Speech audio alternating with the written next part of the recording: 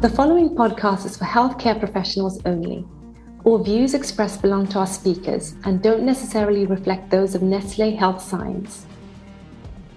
Hello and welcome to Inside Medical Nutrition Podcast, a podcast powered by Nestlé Health Science and hosted by me, Dr. Linnea Patel. In today's episode, I'm speaking with Simon Williams, the Chief Executive of Anaphylaxis UK. And we're going to be speaking about how Anaphylaxis UK can support healthcare professionals and their patients. Simon, welcome to the podcast. I'm really looking forward to learning more about Anaphylaxis UK. Thank you. It's a delight to be here. To begin with, I would like you to tell us a little bit more about you. I know that your current role at the moment is a Chief Executive of Anaphylaxis UK. So how did you get into this role? Something I ask myself quite regularly as well.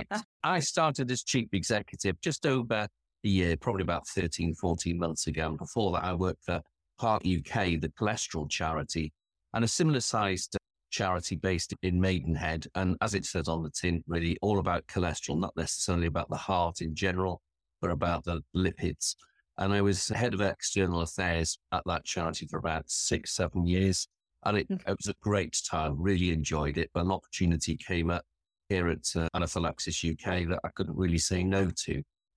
It's a great charity to work for, as well as working with Heart UK. It was a difficult, very difficult decision to make at the time. But yeah, no, I can imagine. So I know we're going to dive into it in much more detail in terms of exactly what Anaphylaxis UK does. But can you give us a headline overview? Certainly, we're here to support individuals and their families who have serious allergies, either with information, with training, with additional support such as our helpline, but also to help every touch point in their lives be better. So whether that's going to school, we provide training for schools through our Allergy Wise program, whether they're at work as an employee or indeed as an employer. And also working with the food industry, the whole hospitality industry. So, for example, when somebody goes to a restaurant, as I keep going on about, is that you should be positively welcoming people with an allergy, with a serious allergy. And the person themselves and their family need to be confident that they're doing the right thing, because we've helped them with not just the front of house, so where somebody is greeted, but also the procedures, the supply chain, and again, working with all those food manufacturers and the suppliers. So as many touch points in somebody's lives, we want to have a positive influence on and be able to support their processes, their policies, their guidance, so that nothing serious happens. Yeah, that's fantastic. It sounds like you have an incredibly wide reach because you're involved in so many different aspects, and we'll go into those in a little bit more detail. But we just take a step back.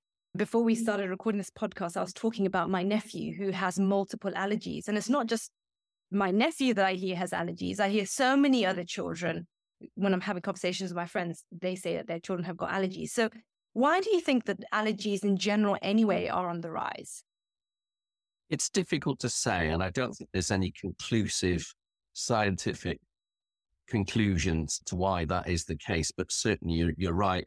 It does seem as though there are far more people with allergies, certainly younger people, children with milk allergies, more milk allergies than there were before, peanut allergies and so on. And it just makes it even more important that schools for children have got procedures in place and an awareness of making sure that they're doing the right thing for all of the pupils, but in particular, the child with or children with serious allergies, and keeping them safe. So I can't give you a particular answer of why there are more allergies because the jury's still out. We don't know. But we know that it is something that is on the increase. But we know certainly there are more people with allergies, not just children, but also obviously adults who have had allergies. You can't grow out of an allergy, but certainly it's a growing concern. Okay. And how long has Anaphylaxis UK been around? And I guess the second question to that is, was it born because it was perceived that there was a gap in the supporting of patients or parents or carers and health professionals? Yes, the charity was set up over 30 years ago by David Redding after his daughter unfortunately died. And he wanted to set up a charity in her memory to make sure it didn't happen again to anybody else. Work with businesses, but also sort with schools and public sector bodies and so on. But also to make sure that individuals and their families had enough information about serious allergies. So we've evolved clearly. It was anaphylaxis campaign at the time until middle of last year. We had the name change to Anaphylaxis UK. Okay, no, that's fantastic. So in terms of your reach, how many patients or healthcare professionals actually access your services? Do you have those numbers for us? Oh, in the tens of thousands. Last year, we rechanged the way we did allergy-wise for schools, for example. And over 35,000 teachers and school staff have undertaken our training. Now, I say it's training, it's more of an education, because we don't just do an online training course. We also offer classroom class plans, assembly plans, handouts and resources for the pupils. So it's not just the teacher doing a course. It's appreciating that there are the importance of many people, many staff in that school doing the training, not just relying on the first aider, perhaps the head teacher. It's all of the staff, because if that individual that's trained is not available on that day or is the other side of the playing ground, then that causes an issue. So to train more people has been very encouraging. So we've had hundreds of schools taking part in this, tens of thousands of teachers, and we're about to go onto a different sort of platform so it looks even better, which is very exciting. A bit nerve-wracking, I must say. But many of the allergy clinics, and we're also encouraging GP clinics as well to access our information and distributing materials with things like QR codes. So again, they can show patients the QR code and it comes up on their phone. No, that sounds brilliant. In my view, if you have an EpiPen or a Jext or an adrenaline auto-injector, then you should be given a prescription for us as well. Okay. So if I was a parent and wanting to access information, where would I even begin? Would I be able to just Google and find something online, or am I phoning? Am I getting this information from a search or from my GP? How do you get people signposted to all the amazing resources that you have on offer? I'm hoping that all of the above. I'm hoping as well that our search engine work is done. It's making the new website easier to access. But certainly all of the information is online. We've got very in-depth fact sheets on serious allergies. All of those fact sheets are accredited. So they go through a very rigorous procedure of clinical reviews. They have clinicians checking them. And then we also have lay members, that means and ordinary members of the public as well, looking through. And then we have a kind of a fact check on when it goes online, because I'm sure as an effective communicator yourself, you know that very often a written form on a piece of paper is not always the same as it ought to look on a web page. So it's also designing that web page in a way that is accessible. But what's also very exciting, and we have plans to, which we've started now, is that every fact sheet will either have a video or an audio supporting the information on there as well. So you can read the information page, you can download the fact sheet to read, you'll be able to access a video and an audio, and that's all on our website. Also got a channel that I'm interviewing various experts on topics ranging from immunotherapy to how to use an adrenaline injector to what sort of questions would you ask a GP for the first time. And then also on Facebook, developing a very nice community on Facebook as well to just give people that extra opportunity to be able to access information. Not everybody has got a computer, but most people have got a smartphone.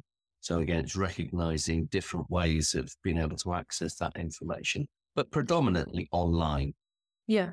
It sounds super comprehensive, which is fantastic. Do you also have information around supporting perhaps some of the psychological aspects? So for example, I can imagine lots of parents and carers being very anxious when they realize that their child has not just one, but perhaps multiple allergies. What is Anaphylaxis UK doing to support the mental aspect? Huge issue. And it's really struck me since taking on this role as chief exec. That's the main thing, is how anxious people become, either with the allergy or a parent in particular of a child with an allergy. And to me, that's not right. It's not right that you are fearful every single day that something might happen to your child when they get to school. So that stops people from going out into restaurants and doing things that we might take for granted, and doing all of the things like holidays, sleepovers, Christmas parties, to be able to have such anxiety and stress for very understandable reasons has struck me quite profoundly, and really has instilled that passion in me to make things even better, I think, at the charity. And it's very much something that I'm looking to develop currently, to how we can support people overcome and be able to manage that anxiety so that they can go about their everyday lives with more confidence. But supporting that is to make sure, as I said previously, by working with the likes of major restaurant chains, they themselves have got procedures in place. And actually, when you go into a restaurant, you're greeted positively. You're not put on the spot and grilled about something that is very personal that people can often feel quite embarrassed about, particularly young adults, teenagers, when they're going out with their mates. They don't want to be singled out and to almost feel as though they're being picked on. So it's being able to talk to somebody in a way that what the rest of us would just assume is the way that we would be greeted. Exactly. Normally in a restaurant. Normally. So yes, absolutely. Yeah, anxiety is a major issue and something that I'm urgently trying to address. And hopefully over the next few months, we'll have something exciting to talk about. Great.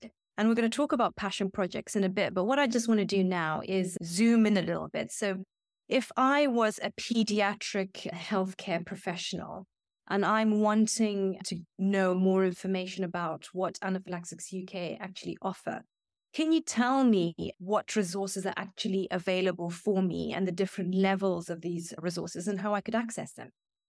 Certainly. Ideally, we would be the source of information that you would share with your patients. You can sign up on our website to the Healthcare Professional newsletter. And in that newsletter, we've summarized all of the papers in various clinical journals that might be useful so that you don't need to trawl through them all. And we have also access to some of the kind of stories that might be helpful in your knowledge about what research is in the pipeline and other innovations that are going on.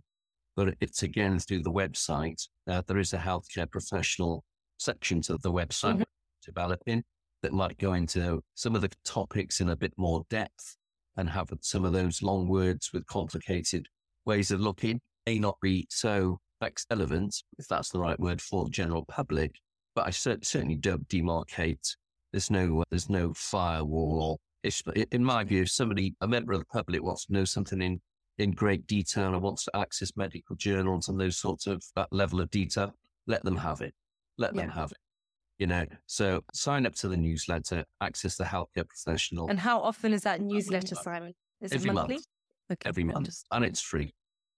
Great. Obviously, but donations and all the rest of it. But yeah. So that newsletter is one. What are the other resources I could access? Again, it's the helpline. So contacting us ideally by email, because they do get overwhelmed rather on the telephones, but just drop us a note if there's something that you need to ask. We can't give medical advice. We can't give that kind of clinical depth, but we might be able to put people in touch with each other. So for our clinical and scientific panel, for example, we've got a huge number of experts now, the ones that really know things.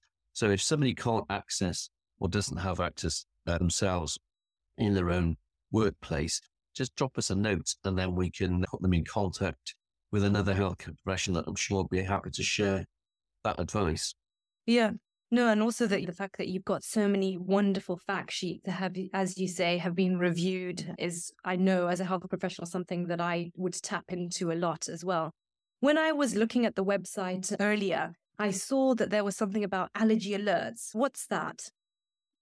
So unfortunately, sometimes things do go wrong and there might be a cross-contamination within a factory setting when a particular food is being made.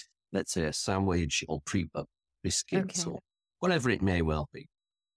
So we will be alerted by that manufacturer or the retailer. So it might be a supermarket that says to us, actually, we've got a product here and it's got an allergen in it. It might have peanuts in it and it shouldn't have it in, or it might not be labeled.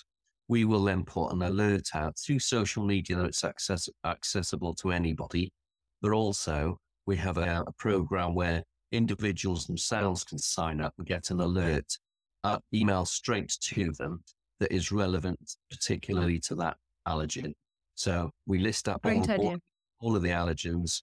And if you're allergic to peanuts, let's say, you can just tick the peanut box and you will get product alerts, allergy alerts when there is a product recall that would affect you because there's peanuts in it. You're welcome to receive all of them, but many people would rather have an alert come through that is specific to them. No, as a dietitian, that's super useful because sometimes I get involved in doing school menus, for example. So that would be good to know that. Right. And again, that's free. That's free as well. Signs up to the newsletter, a very popular newsletter as well for the public as well as the healthcare professionals. And in that newsletter, all that newsletter is an opportunity. People sign up to the allergy alerts so they can also receive that again for free. Yeah.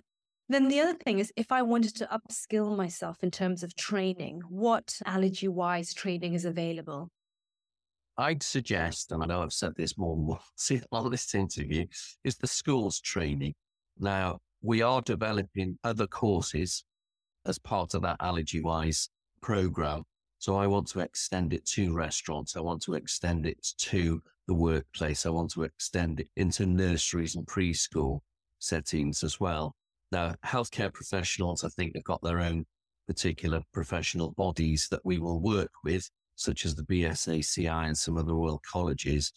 But what we put across is the individual's experience. It's actually living a life with an allergy and the impact that it has on people. And I think that is particularly helpful for those that might not necessarily come across people with an allergy so often that they just don't appreciate so much or realize level of anxiety as we spoke about a moment ago. Yeah, no. And so that training, how long is it? And is it online or is it in person? It's all online. The teacher training, the schools, the whole school approach that we've adopted with the Allergy Wise for School takes about an hour, but it's also those other resources that are particularly helpful. I want to try and develop courses for the other professions and other sectors that it's practical. Yeah. It's every day. It's as interactive as we possibly can make it. As many videos and downloads as we possibly can provide, but also appreciated people's time is precious and keeping them as short and sharp as we possibly can. Now we move into a new platform very soon and it'll be even better that just gives us opportunities to be able to provide more. So at the moment, the main spotlight is upon schools. Okay. No, that's fantastic. If we just pivot the conversation a little bit, Simon, to talk about cow's milk allergy, you might just say that the answers to these questions that I've got are very similar to what you've already said. But I'm assuming, obviously, Anaphylaxis UK supports those with cow's milk allergies. What specific resources do you have for healthcare professionals in cow's milk allergy and also for parents and carers? Again, it's the online resources. So take a look at the fact sheets. With 50 fact sheets to download, but they are supported again by the web pages, but they might be slightly different. The fact sheets going into a little bit more detail, but you can print them off as a PDF. That really is the main source. There's a lot of information. There's a lot of information online on our website. Yes. And from my conversations with other guests on this podcast, I know that the prevalence of cow's milk allergy is also on the rise. So do you get a lot of patients or healthcare professionals specifically accessing this fact sheet? We do. And there's a great appetite for knowledge and to learn more, but also to question why. I'm afraid we don't always have the answers to why their child has developed a milk allergy or indeed any other allergy. But there are certainly a lot more children developing milk allergies. And as we spoke about earlier in the interview, being able to provide that information by video, as a video or as an audio, or indeed both. And perhaps you and I might be able to do a podcast specifically on cow's milk allergy that goes kind of a bite size that complements those other videos that we have on our YouTube channel. Sounds good. And then we talked a little bit about passion projects, and I would love you to tell me a little bit more about some passion projects that you've got on the go. We know the mental health, anxiety aspect is one. What others do you have up your sleeve? We've recently set a business forum, which is very exciting. And that brings in every single brand you can possibly think of on the high street that is a restaurant chain and retailer. So no matter where you go shopping for your food, no matter where perhaps you might go, which are the big chains, we've now developed this business forum, and I've got them all around the table. And we're talking about how we can all improve things together. How can we develop common standards that are better than what we've currently got? How can we improve the communication that's front of house staff? So that might be somebody that greets the customer coming into the restaurant. How can we improve the communication on menus? How can we improve the way that people are spoken to? We're also in parallel to that one. I'm also talking to many of the very big suppliers. Their names may not be household names, but they make the sandwiches for the supermarkets. They make the ready-made meals. They make all of the products. And again, it's to have an appreciation of what issues they face when there is a supply chain crisis. So if something isn't made, is no longer available, or the prices these days are going sky high on various ingredients, if they do have to have alternatives, how do they replace that so that the product that itself can be made, but also taste the same and do the things that they need to do? Is how can we again work together to make sure that there are higher standards than there currently are, or at the least encourage everyone to come up to a gold standard that makes the customer who then ultimately eats that product safer. We talked a short while ago about product allergy alerts. Yes, things go wrong, but sometimes they go wrong and something very serious happens. Fatal. Yeah. And I want to stop that. And if we can work together, I think we can. I think we can improve the way that products are manufactured. I think we can improve the way that they are delivered and made in restaurants. And I think that we can improve upon the way that people are talked to. Yeah. Many places do it brilliantly. And I think what we need to do is learn from them. How do they do it? And also learn from the mistakes that have been made. The airline industry, when things go wrong, there's a no blame culture. We learn from the mistakes, even though sometimes that they are horrendous mistakes. Let's learn from that. Let's learn from it collectively and adopt a kind of no blame culture. So the business forum is something that we've started to encourage that approach of raising the standards. So ultimately, going back to the original point in the conversation, people feel safe in their everyday lives. No. To have confidence that they can go out and they can eat and they can go to restaurants with their friends, and that we can overcome that anxiety that many people have, because at the moment they don't feel safe. They don't feel confident they can do that. Yeah. So it's about living normal lives, as you said before, which is important. It's people with an allergy shouldn't live a life that's any different to people without an allergy. Yeah. No, brilliant. So if we look at the future then of allergy management and Anaphylaxis UK, I think what I'm hearing is the importance of a coordinated approach is really fundamental to being able to manage allergies. Is there anything else you think that's important to talk about in terms of the future of where Anaphylaxis UK is going and what we need to do to make sure we're optimizing this environment and we're optimizing the care of people with allergies? Well, perhaps just to add, and something that a culture I'm trying to adopt is just removing those barriers between. Very often we have said about the healthcare professional web pages on our website. There's no barrier to access that. There's no reason why a member of the public can access those. We don't talk about products, so there's no kind of legal thing, which is sometimes a challenge when talking about medication, but in general terms, it is straightforward. So I want to try and remove those barriers, very often artificial, that prevents people from accessing information in greater depth if they want to. And that includes businesses, because it's important for businesses as well to know what is the latest research, what innovative products and treatments are there in the pipeline, what's going to come out soon. And also healthcare professionals also know things that is important to business, like labeling. It's very important education for a healthcare professional to advise on what to look out for on food labeling. Now, if we have a barrier between business and healthcare professionals, then very often a GP may not know in the detail of the importance of highlighting various allergens or any changes to the legislation. So removing those barriers, and as you quite rightly say, I'm all for this togetherness. It might sound a bit corny, but I do genuinely think that we can create something better by working together rather than sometimes siloing each kind of sector depending on where you work. So working together on that business forum and sharing ideas or developing resources that we've got on our website with healthcare professionals, but also with the public, and being able to communicate things in an everyday way and looking at different mediums to communicate that, such as the video, YouTube, Facebooks, all of the ways that people access information, whether they're buying a holiday, buying a car, or getting a mobile phone. Shouldn't make it any different. Yeah. Just from this conversation, I must just say, Simon, it sounds like Anaphylaxis UK are doing a fantastic job.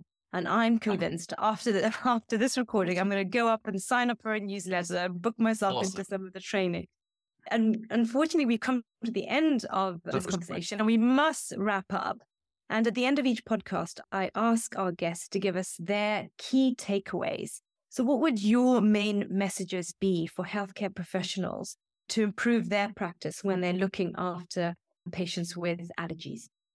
I'm sure there will be great people out there doing great things, but I think very often it might be just to pause and listen to somebody's concerns that is very often unique to them and very personal to them. And I can't overemphasize the importance of appreciating the anxiety and the impact that it has on somebody's everyday life, that they can't do the things that we take for granted about not having sleepovers as a child, birthday parties, and also things like bullying in schools and being singled out when you go to restaurants. It is very challenging. It is very difficult, and it does impact on somebody's life quite profoundly. But the charity Anaphylaxis UK, we're here to make things better. And I genuinely believe that there is a brighter future ahead if we can work together and instill that optimism that can do things better, do things differently. That's fantastic. Thank you so much for your time, Simon. I really enjoyed our conversation. Me too. Thank you.